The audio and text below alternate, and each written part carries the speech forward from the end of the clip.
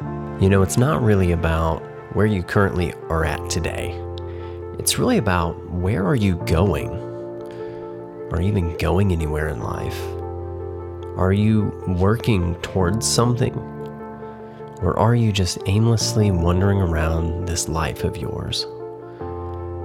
First, ask yourself, am I where I want to be in life? If you answered no, then let's continue. If you answered yes, then you can go ahead and you can skip to the next podcast or briefing, unless you just want to stick around for fun. So you're not where you want to be.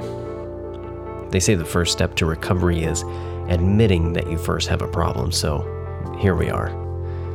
So I'm going to give you some groundwork that you can use, and then you can work out the details later. Well, because it is your life, by the way.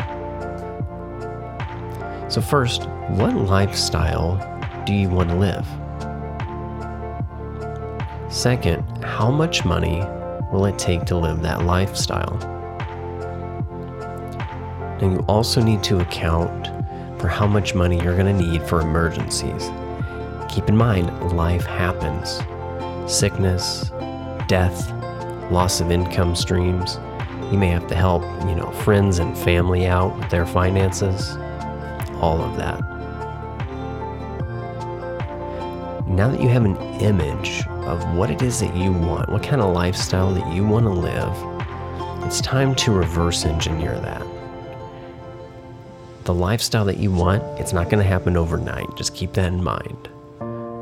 Now, you need to reverse engineer it, meaning that you need to break it down year by year, month by month, week by week, and day by day. The saying goes, you can either say one day or day one. It's your choice. I want you to say that this is day one and get started.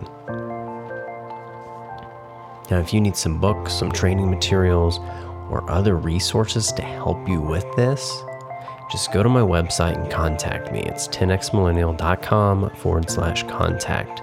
And I'll have that in the description as well. I want to make sure I give you as many resources and tools as I can to help you out on this. Have a great day.